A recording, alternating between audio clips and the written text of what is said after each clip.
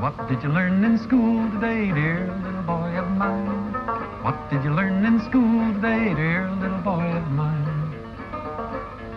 I learned that policemen are my friends. I learned that justice never ends. I learned that murderers die for the crimes, even if we make a mistake sometime. And that's what I learned in school today. That's what I learned in school. Greetings, everyone. It's been a while. Hope you all had a good new year.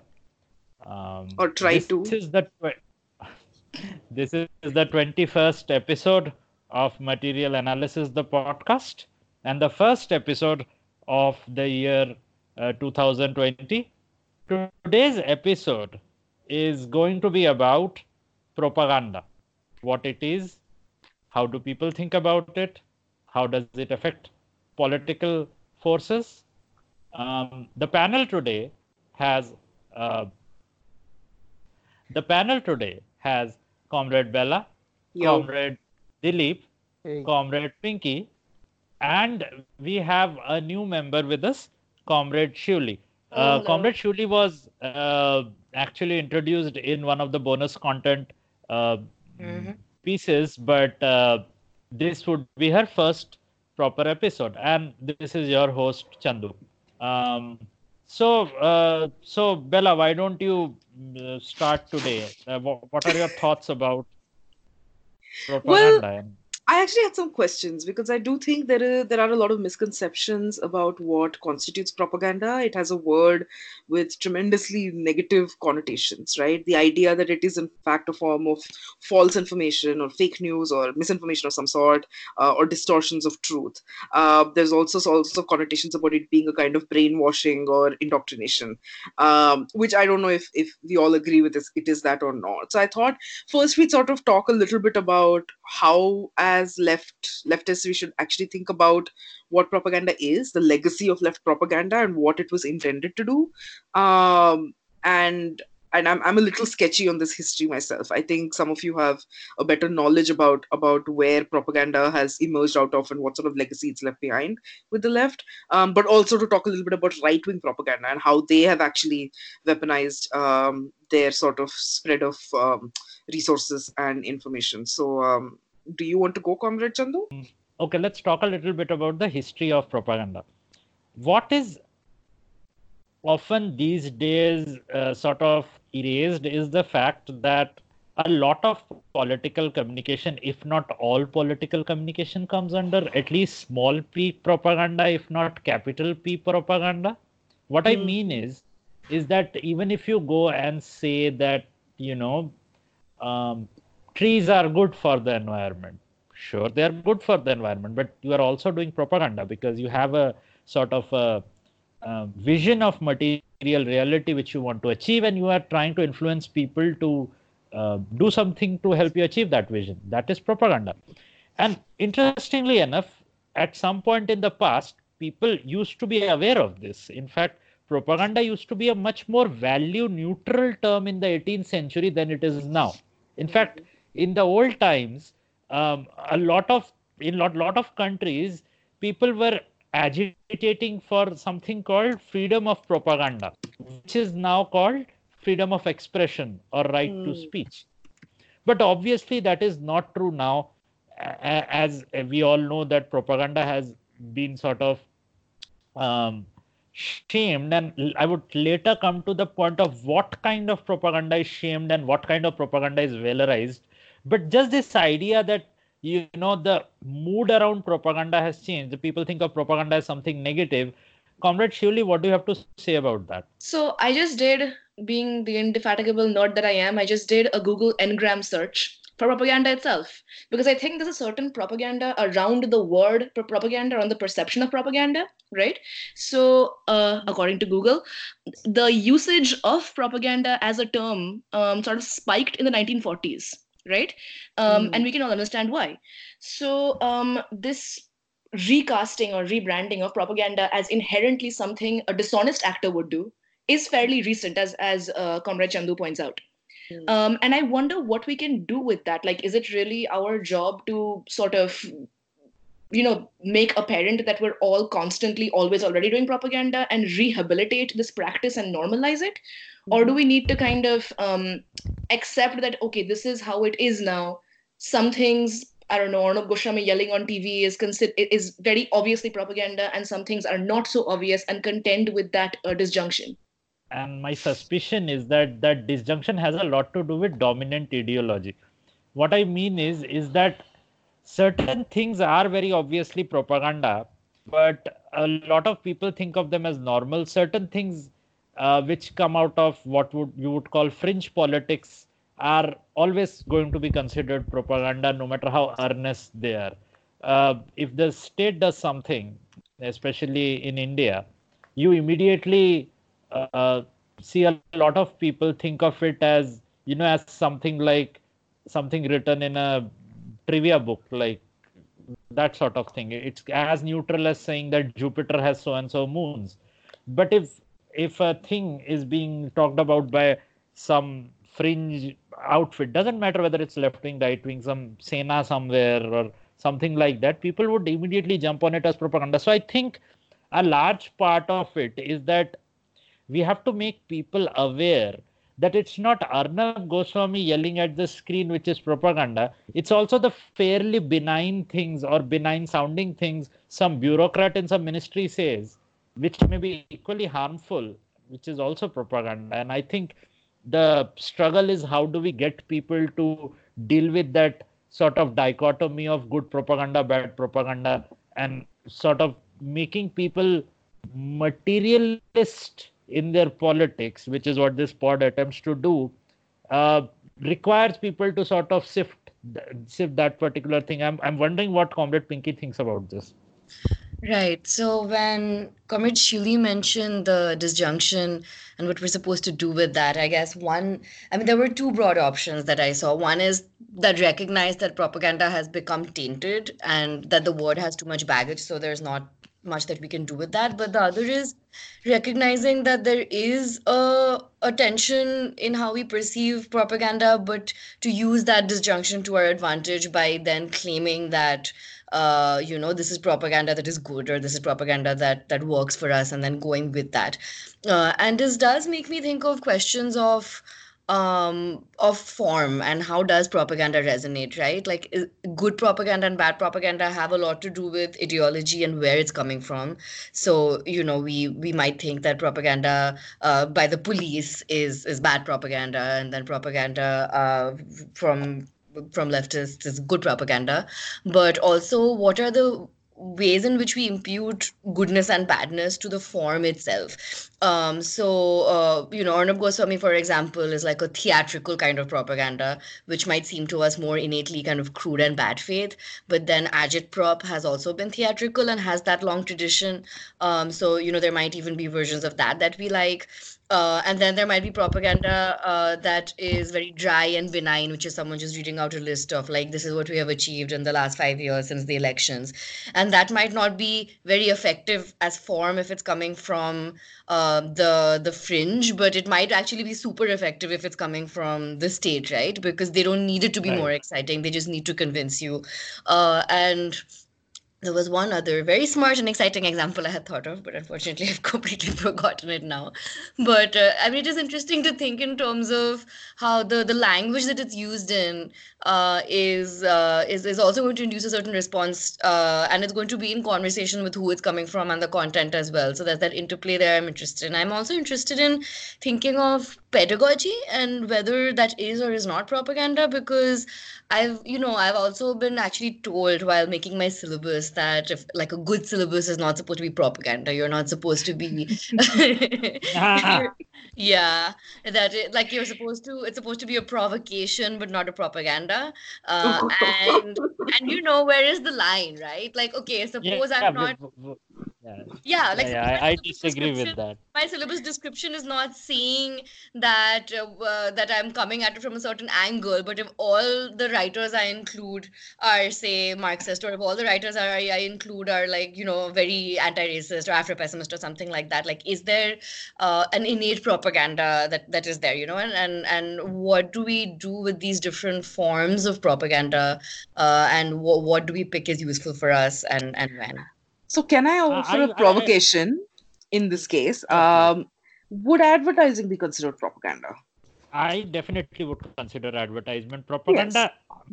However, I would give the point of scale again.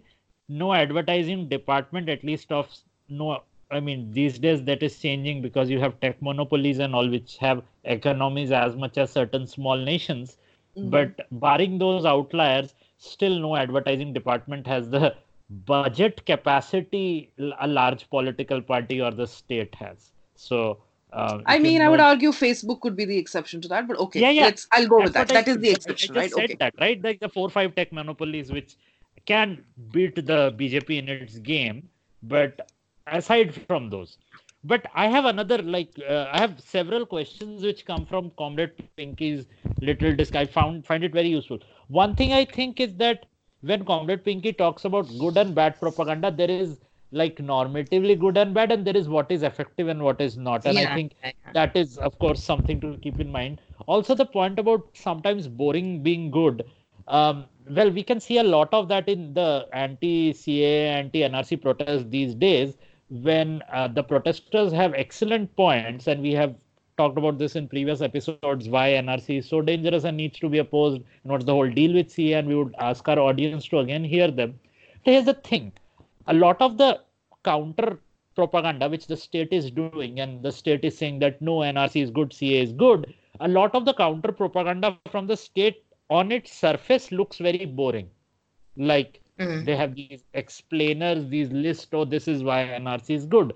These are chronology ko samjhiye aap. This is what happens, then this is what happens, and that is what happens. But this seemingly boring propaganda is very effective, at least among the aspirational classes which the government targets. Like, you may think that that only fire and brimstone would work on the polarizing issue like the NRC, but like the boring shit works. And this is where I would like to bring in Comrade Dilip. That Comrade Dilip, how does one, like, what is the interplay of emotions and propaganda? When is emotion good? When is boring good? When is this appearance of rationality good, and when is the appearance of vehemence good? Right. So basically, I think one fundamental point that I've always observed with propaganda is that propaganda always works in dichotomy. Okay, it always has an us and a constructed other. So for a propaganda to be effective, there should always be people who are, the propagandist always tries to align the people into what he thinks, and emotionally kind of in some way manipulates them into making them feel that they are part of something, a mass movement, or as an individual, he belongs to a particular set of ideas, ideology, or a community.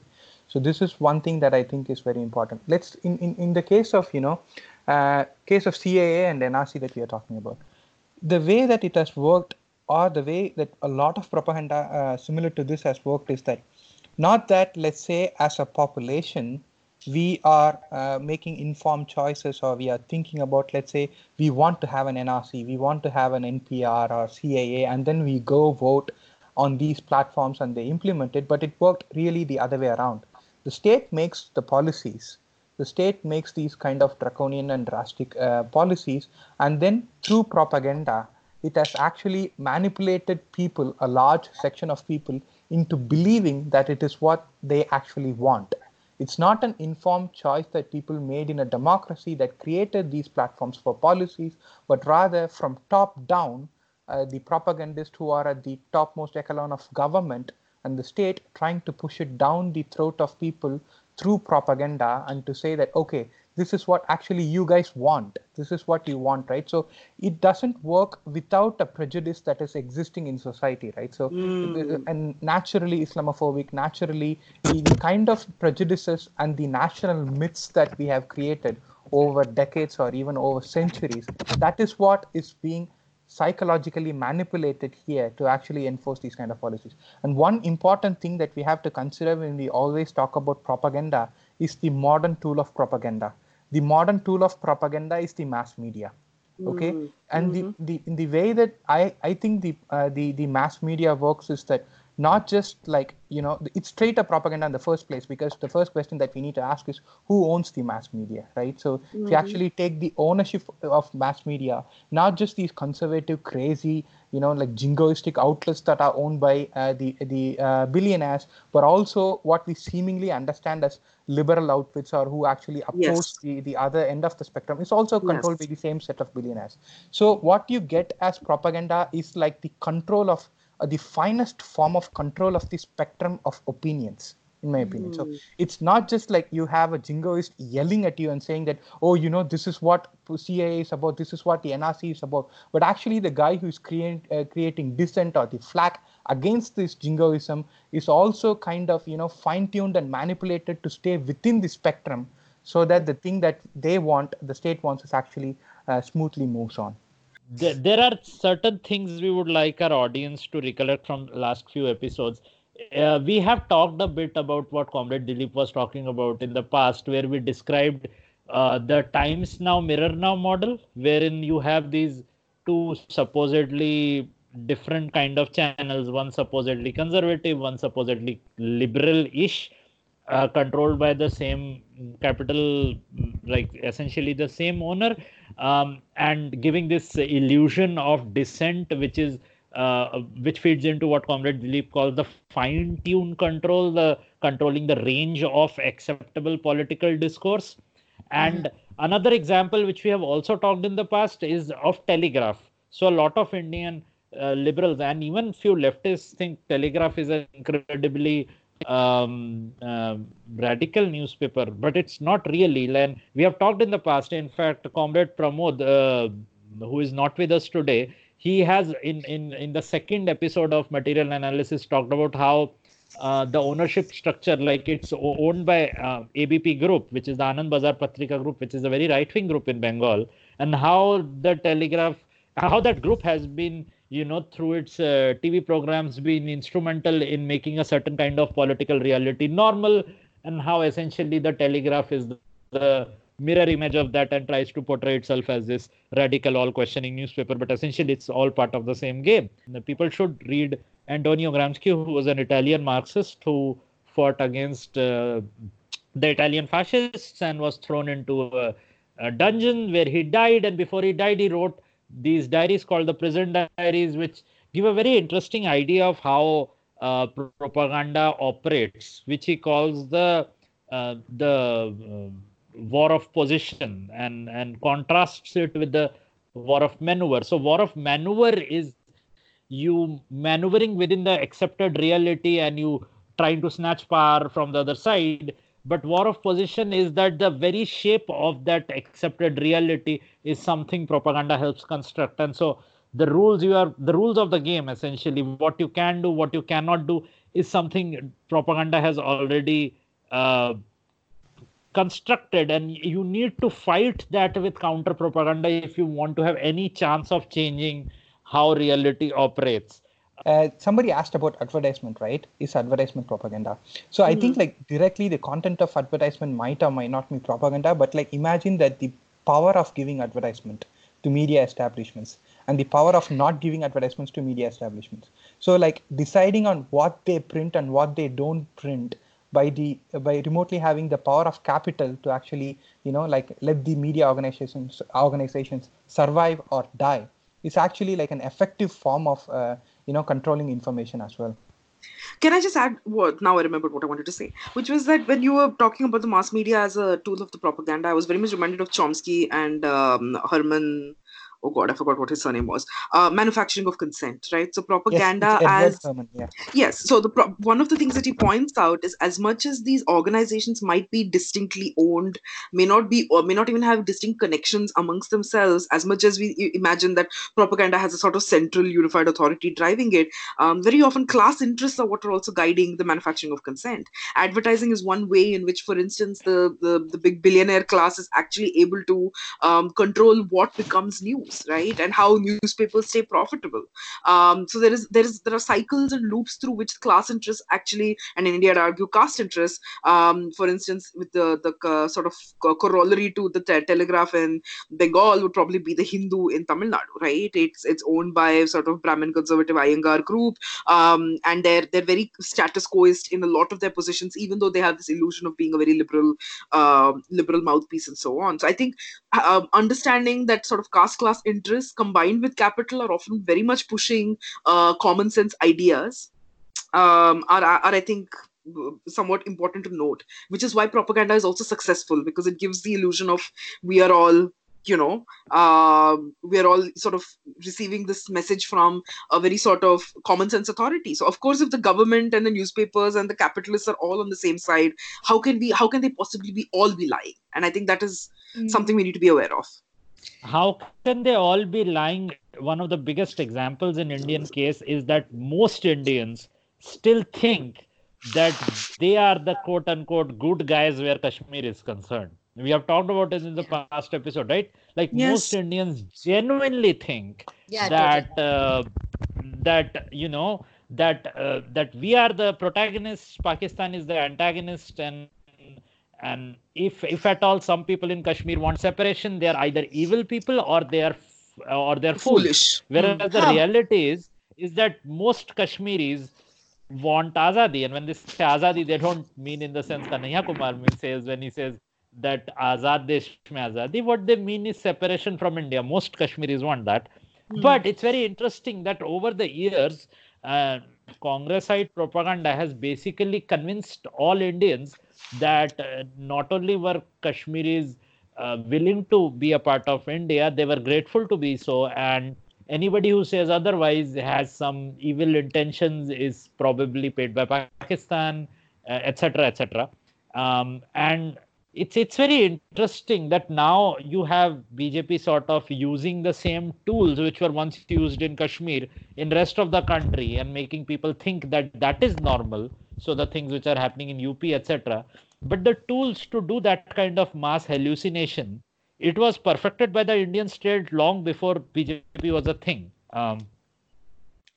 Yeah. Yeah, but the thing What do is, you think?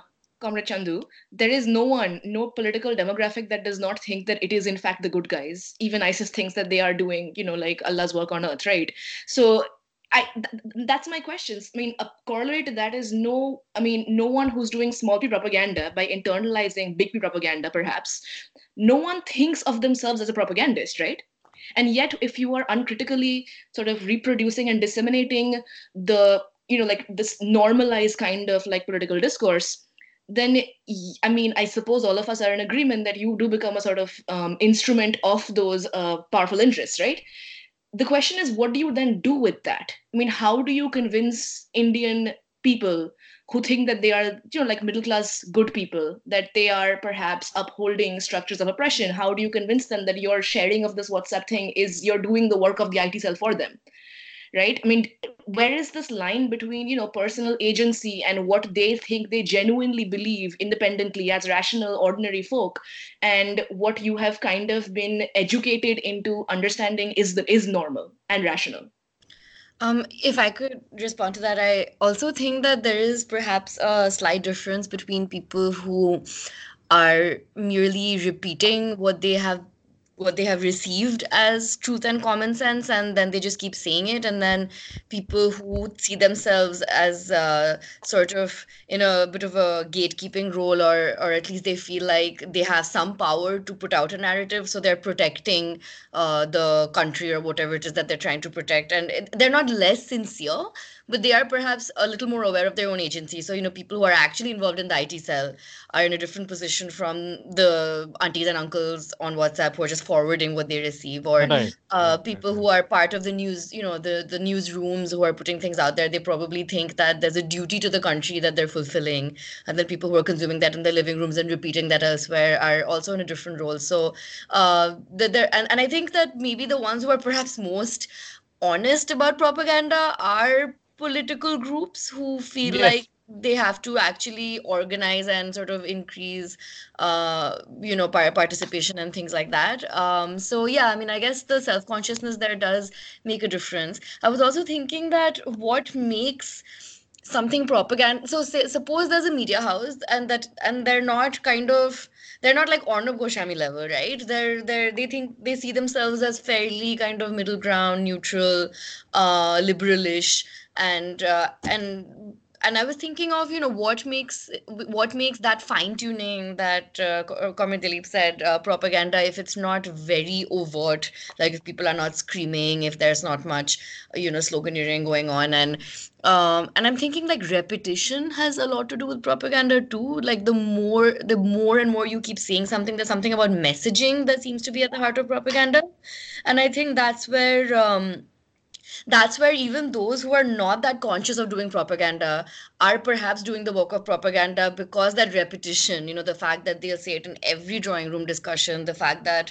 there is this like banality in that constant like hammering home, that I think starts blurring the line between the agential mouthpieces and then the ones who are a little more unaware of actually playing that role. I think there is repetition and there is also decoration and polish. So I'll give you an example which I was aesthetics. So do you guys remember Pallavi Joshi? Ha! She was the co-host of the Antakshari wala program, and then she did that shady video for Modi. Not just that. We are shady propaganda video. I know. Yeah. None of that matters. Oh yes, I remember. I am not talking about that. That is not. You asked us if we remembered, so we remembered. Are you talking about the Rafael deal video that she made? Oh God, no. None of that is good propaganda. I'll tell you what is really, really awesome, like diamond class propaganda. Tell us. So Pallavi Joshi, when she was younger, she was one of the key stars of this television series, which was about naval officers. So it was about young naval cadets. It was one of the very polished series which used to come in DD, and every North Indian kid used to watch it. That series gave us Madhavan, which is another terrible thing. So just go on. You know which series I'm talking about, right? Aarohan. Aarohan, yes. Aarohan. A lot of aspirational lower middle class people grew up. A lot of my friends who come from very poor families, who are either first generation literate or whose parents were first generation literate, and at that time they only had DD to see. And they saw these, shiny figures in uniforms walking around, speaking in polished Hindi and English, saluting each other. And that was something they could aspire to. That was greatness. And it was shown that greatness is possible for the normal person. And the programming of secular nationalism, that's how it was done in that era. And here is the funny thing, everybody associates that terrible line, Jawan border pe mar rahe hain, with BJP. Like Kunal Kamra made a whole joke out of it, ki sarhad pe Jawan mar rahe hain, ha ha ha.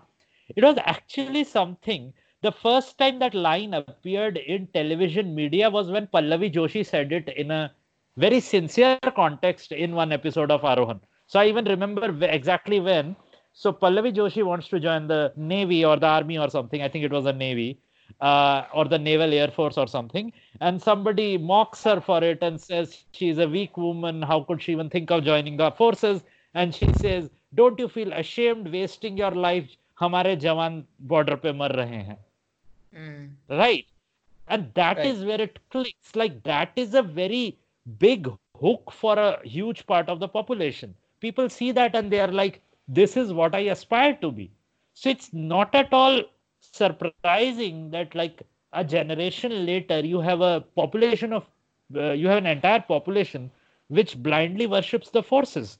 No, and Something which everyone's we have. saying that. Like when you said that, for example, it's almost hard to think that there's an origin story there because I kind of grew up hearing it as though this was universal and had always existed since the beginning of the Yeah, time. but nothing is universal, right? Nothing Obviously, yeah. exists. Like, of course, there must be some point at which somebody made a catchphrase and something. And I don't know, perhaps somebody made that catchphrase, Jawan border pe mar rahe," before Pallavi Joshi used it. It's just something I remember.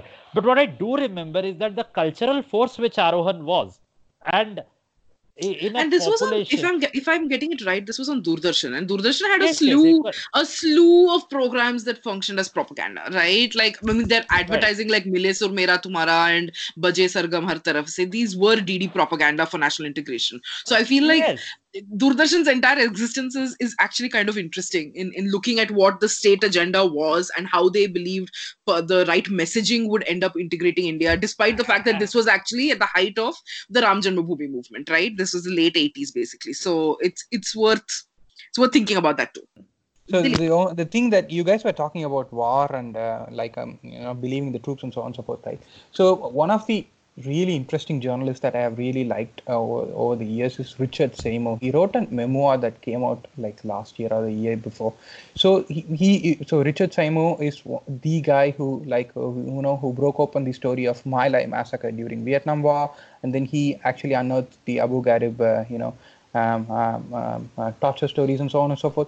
So during the Vietnam War, like it was the height of the government propaganda in making people in US believe that we are fighting for freedom, democracy, and so on and so forth, right? So one of the lines that actually really captures the whole thing, I thought. So one of the journalists from New York Times, I think, he was interviewed by other journalists and other people asking about what was your experience covering war and so on and so forth. So what do you actually think about the war? Like what do you see as winning, or what's your opinion on the war? And then he said, I have no opinions on the war. I'm just an objective journalist and I just report the facts. And then Seymour writes that of course not, he believes in the war and he reports passionately, and it's a known secret that he completely supports the war. So whenever you when you support the war, when you support the troops, and when you support all these sorts of military stuffs, you become like an objective, normal person who is just seeing it as it is. And when you are somebody who is like against the stream of public opinion that has been constructed through propaganda, you immediately become the sort of activist or urban exile or urban whatever the thing it is. So I mean, hasn't our very respected Dr. Goebbels said the very no, it was Goebbels, it was Goering, right, who said it in the Nuremberg trials, the quote on pacifist was by Hermann Goering, yes. Yeah, so the Goering basically said the same thing, right? That like it doesn't matter what form of government it is, whether it's a democracy or a fascist government or a communist government, war is pretty much like something no civilian ever really wants, and it's the same drama you have to do to get everybody to support it. And you basically tell everybody who will listen to you that people supporting the war are normal, neutral people, and the people who are opposing it are traitors, they are cowards, they are backstabbers, they don't love their country. And that's how you get people to support a war. Otherwise, who would even want war? Like, what does the common person gain from any war? So we have seen this many times in India, but like there was a point which Comrade Pramod made in an earlier episode, which was that even what is normal in war propaganda has changed. So even like a Border, which was an open propaganda war film, a pro-war propaganda film, which showed the Indian soldiers as heroically kicking Pakistani soldiers' asses, that movie ends on an anti-war note. Mere Dushman Mere Bhai, with the song wherein the Indian soldiers are sad that there are so many people dead and there are poor people dying on both sides of the border and all sorts of sentimental stuff. And now that is something you would not see if you have seen any of the contemporary war movies. So yes, sure, we have had continuous reactionary propaganda since we became a country, but again, you can't compare like milk toast nationalist propaganda which used to be there and like what is happening right now. So that is something to keep in mind. but Right. it kind of what's happening right now also builds upon what has been said before, like even True, though it is true, true, true. distinctly different, but the thing has to exist in the space, so it cannot be created out of vacuum. But I just want to go back to Pinky's point, that is like what actually is effective, leftist propaganda. I just want to say one thing before I let others speak. The thing is that I personally believe that the propaganda is an effective tool to actually, make an individual sense of the world that he's actually living in. So he sees all these sorts of, either it can be injustice or it can be literally incidents happening all around. It's something that he wants to understand and he wants to perceive.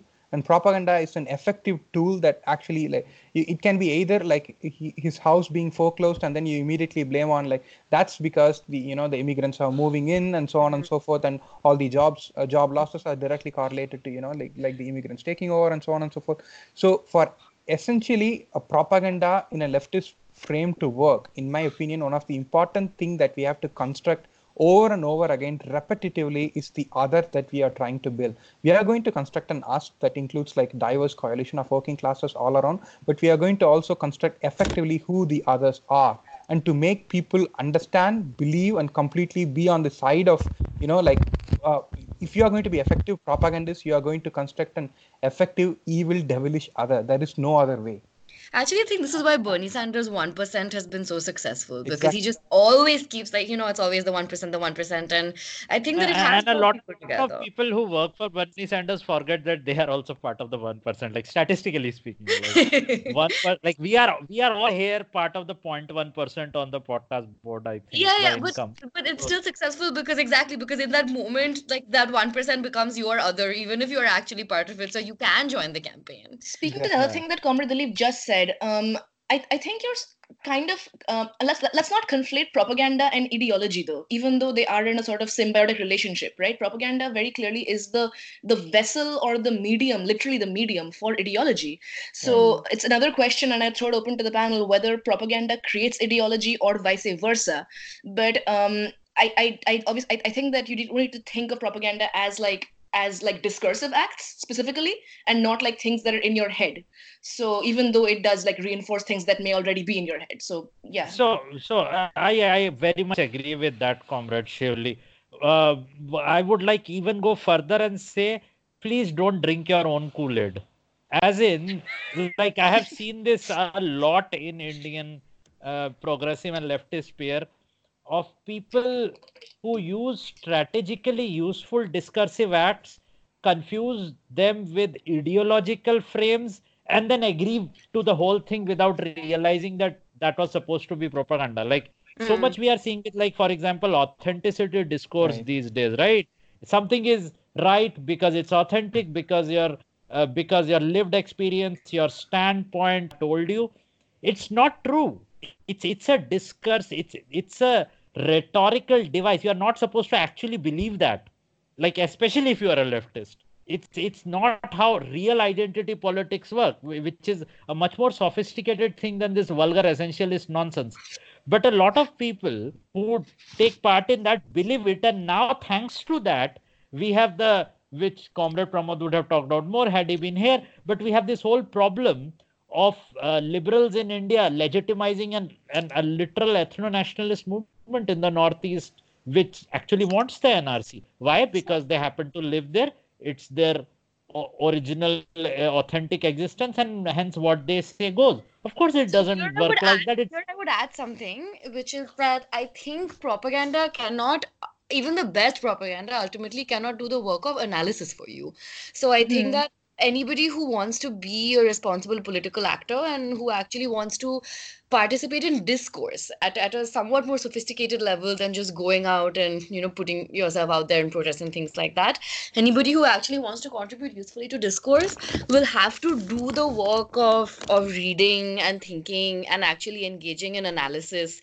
And I think that if you are a good and responsible thinker, you will ultimately stumble upon some of these contradictions or inconsistencies rather, and bad faith arguments, and you'll be forced to unpack. So I mean, I not everybody in the pod is as suspicious of standpoint as Comrade Chandu perhaps, but a lot of And us I would sorry, I was going to just, we can differentiate between what good versions and bad versions of that look like, right? So, and and I think I will give you an example of that, which is, the Dalit Panther movement, which actually came with a very foundational disagreement with Marxist politics as it was being practiced in Mumbai at the time, in Bombay at the time, right?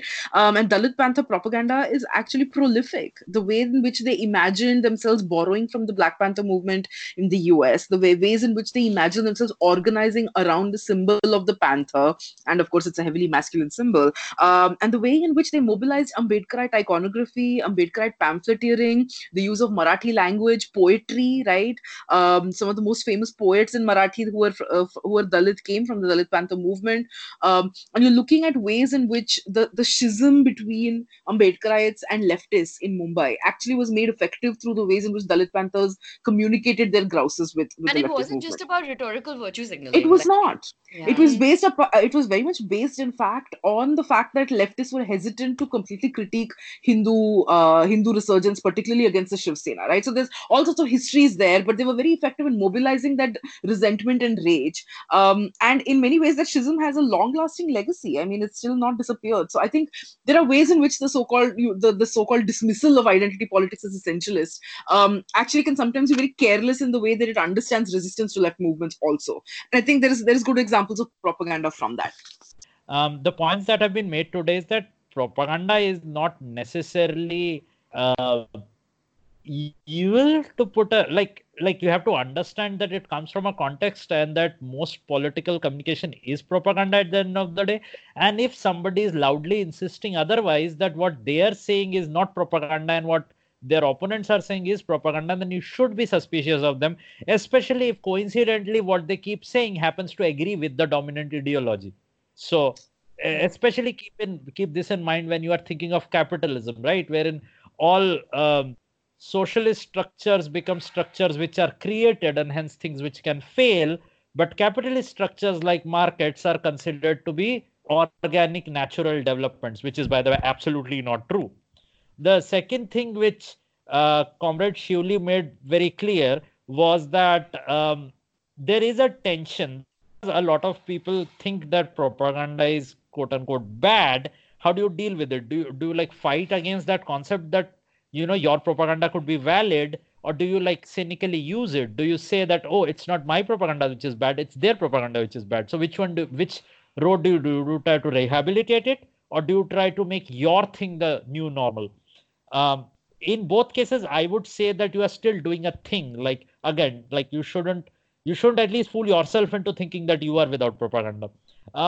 Comrade Dilip makes a very interesting point on the mass media, wherein he says that the mass media essentially controls the range of acceptable politics, and you have to be very careful. And as Comrade Bella adds into that, you have to be very careful about who owns the mass media, and hence it's not just the yelling types like Arnab Goswami, which is propaganda. It's also the so-called dissenting voices. And as Comrade Pinky says, in many different ways, you have to sort of be like, you have to be aware of like how like commonplace things become propaganda, like through repetition, or through, like we discussed, through aesthetics, or through a certain history, or like Comrade Dilip once mentioned, through the use of like the natural otherizations, through the use of bigotries which exists in a culture, etc. Yeah, no, that was really it. And obviously, I think we're talking about the sort of network of things, right? We're talking about institutions and the power to disseminate propaganda. We're talking about levels of self-consciousness, whether you're aware that you're using and disseminating propaganda. We're talking about the good propaganda, good in terms of morally responsible, ethically responsible, but also effective. And we're also talking about the interplay of sort of aesthetics and content in that sense, and the fact that who you are, what position you occupy, will also affect in some ways the form and the register that you choose. And so I think we kind of ended up talking a little bit about what left propaganda could look like, but since we didn't get to discuss it in great detail, we would invite audience engagement on that. If people want to leave comments talking about what their vision of good left propaganda might look like, we would be excited to hear that. I suppose if we're in the habit of giving advice to our listeners, I guess summarizing our advice basically is be skeptical and yeah, and don't think that you are exempt from being participants in like the discursive propaganda that's happening all around you all the time anyway. So at least be self-aware of that and be skeptical of things you hear. There's a thing I tell my students all the time, like everything around you is making some claim, explicitly or implicitly, everything Yeah. around you is telling you that something is true and something is good and something is normal. So identify those claims. Like it used to be, and it still is, like a propaganda model, top down propaganda model, where like like chief propagandists, like let's say these Sadhguru, or like in Tamil I know few people who kind of talk down to you, say educating you how to actually think about stuffs, like people yelling at you and saying like do you see that, do you see these like people coming at you, or like you can take numerous examples, and then them actually being at the place of like tutors or these like gurus, and then telling you what to actually think and how to actually mold your thought process. That used to be the case, and that still is a dominant form of propaganda, but we shouldn't miss what is happening recently, and where it is really subtle and it's really pervasive. That is, it comes to you in your WhatsApp messages. The you are forced to live inside a reality which may or may not be true, but really the micro realities are being constructed through propaganda at this point right now. If we as leftists have to counter it, then we have to really think about not just like believing in a leader or a messiah who will counter the propaganda, but also in believing in creating networks and structures that can actually take on these. And my last thoughts are that, just speaking personally, my own turn towards coming back to reading Marx and Gramsci were actually ending up in a protest in Karnataka where people were distributing, pamphlets of Gramsci in Kannada, and linking it to what they were actually protesting, which was the rise of Modi and Hindutva to a great extent, but also talking about the common sense, right? Gramsci talks about the making of common sense, and they were basically peddling this idea that Hindutva was creating a new common sense, which was not true. And it was a very profound moment for me to realize that the regional languages, regional groups are reading widely. There is an internationalist consciousness to this, and it was almost instant in the way in which I suddenly realized that I might be heading in the leftist towards the direction of leftist politics.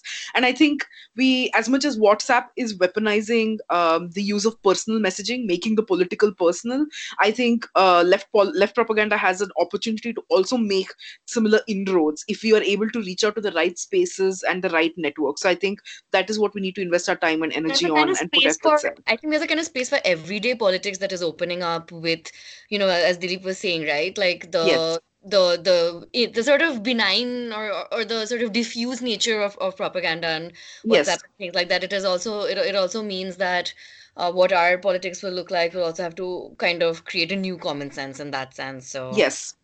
Changing yeah, the common sense. yeah. Okay. I have some final thoughts, two final thoughts. One is that, when you think of the past and you think of propaganda and you think of, for example, the erstwhile Soviet Union, you think of these big posters and you think of very Soviet propaganda, like that very specific kind of music in agitprop and glorious workers, etc., etc. But nobody thinks of like that, the fact that American propaganda was so much more. Why? Because it was always Hollywood doing it, it was Walt Disney doing it. You didn't need the state to tell them go do it, they just did it. And I think that is the hallmark of the best kind of propaganda, that you get other people to do your propaganda for you and they don't even realize they are doing your propaganda for you. How do you franchise propaganda is something that the left really needs to think about. No, the second point I was going to make was that this is something that comes from my personal experience at ground level work. Over the last few months, I have done pamphleteering. I've been doing a few things here and there. What I realized, a large mass of people for any given topic are ignorant or neutral. There is always scope for doing good propaganda. If you want to do propaganda, if you want to take a message and distribute it, there will always be people. Don't think that, oh, the right wing is winning and they have all the things and all you have is, well, you as a person. Just take a sheaf of papers, print them out from a printer, just published, like I was doing like anti-NRC propaganda, so I just printed what was wrong with NRC, just wrote a few points, took like 100 printouts, went from like, like door of gated community to door of gated community, a bunch of uncles sitting in the ground, gave them a few papers, started to talk with them. Ultimately, sometimes the good old fashioned pamphleteering or the good old fashioned, this groundwork is surprisingly, it works. And I would just like to just end on a hopeful note that, you can be a propagandist too. You individual, you can do it too. So, yeah. So on that note, let's end the episode. Goodbye. Bye-bye. Bye. This Bye, episode guys. was propaganda. We should have said that.